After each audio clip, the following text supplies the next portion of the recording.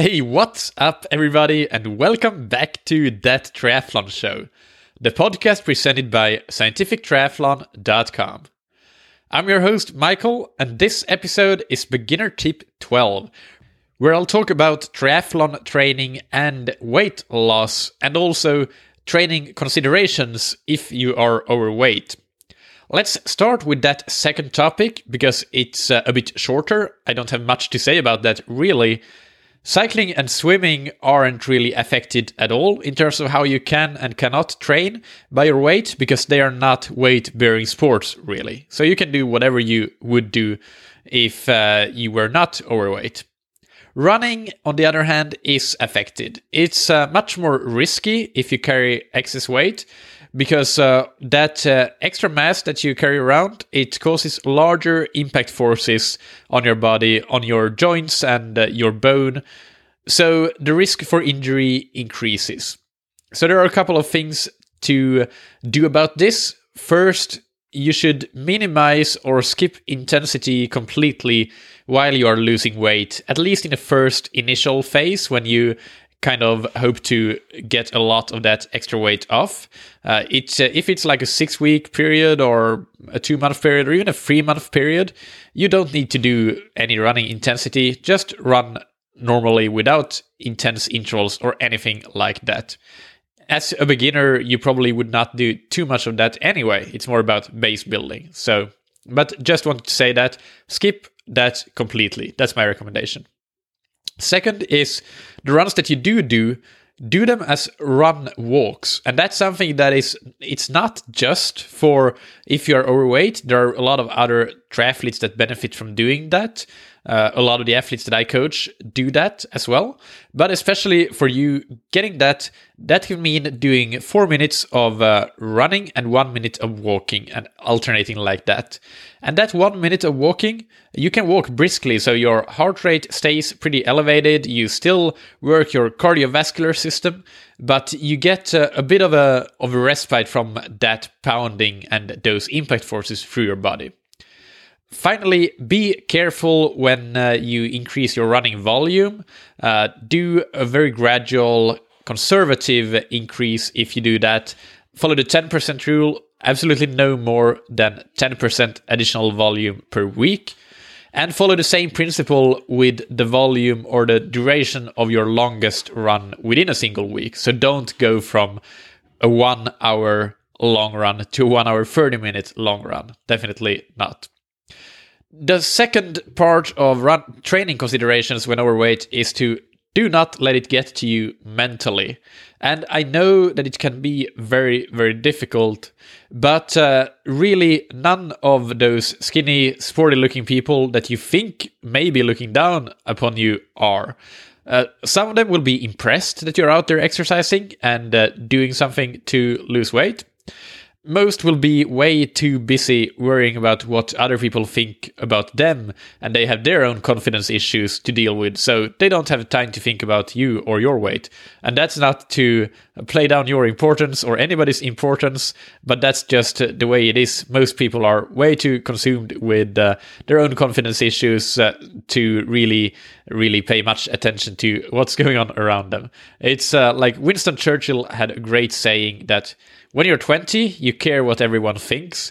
When you're 40, you stop caring what everyone thinks. And when you're 60, you realize no one was ever thinking about you in the first place. So as tying in cheek as that is, sort of, it still has a lot of truth to it. So don't let that overweight get to you mentally. And go out and do your training and don't worry about that. So let's talk about how to lose weight when you're training. First, let me tell you that exercise alone isn't going to be the best way to lose weight. In theory, yes, you can eat the exact same thing as you do now and just train more to get a caloric deficit and you'll lose weight. But in practice, that is very difficult, which is why it's important to use your nutrition and be wise about your nutrition, when and what you eat. And that is what, at the end of the day, combined with exercise, will help you lose weight.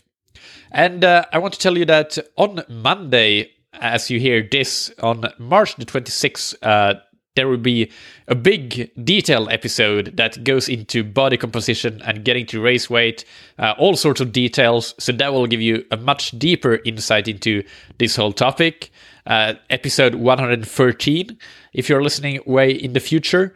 So definitely check that out. But to give you the cliff notes of that, and especially as it pertains to beginners, lose weight slowly. So it depends on how much you want to lose. If you have a lot to lose, then maybe you can be a bit more aggressive. But usually 1% of body weight per week is a good amount to shoot for, or no more than that, I should say.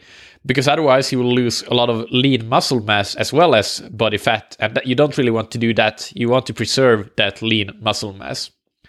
And the way you can accomplish this is by a caloric deficit, of course, calories in, calories out, But limit that, don't let it go too far. 250 to at most 500 kilocalories per day is the deficit that you should shoot for. If you have more weight to lose, then you can be at the more aggressive end of that spectrum. And one thing that's very, very important is nutrition timing. Do not lose your post-workout nutrition. After you work out is the most advantageous time of day to eat, because carbs that you eat will go to refilling those glycogen stores that are needed to get you through your next workout, and protein that you consume will go to muscle protein synthesis. And none of those will go to fat stores. Nothing will be stored as adipose tissue, as it's called in technical terms. So don't lose your post-workout nutrition. Other than that, I don't want to really get too advanced about when you should eat and when you should not eat. I think that if you have a sensible eating schedule, you can stick to that and just eat a little bit less. And where you reduce, it can be across different meals, or it can be if you know that your dinner is maybe something where you can cut quite a lot from. Maybe you don't cut anything from your breakfast or lunch, but you cut those 250, 300, 400, even 500 calories from your dinner, depending on what you eat, of course. Then next, the hot topic, diets. Do not go on labeled diets or anything like that. We know, based on the research available today, that all sorts of things like going on a low-carb diet or going on a low-fat diet, it doesn't really help you. It doesn't necessarily hurt you either, but it can.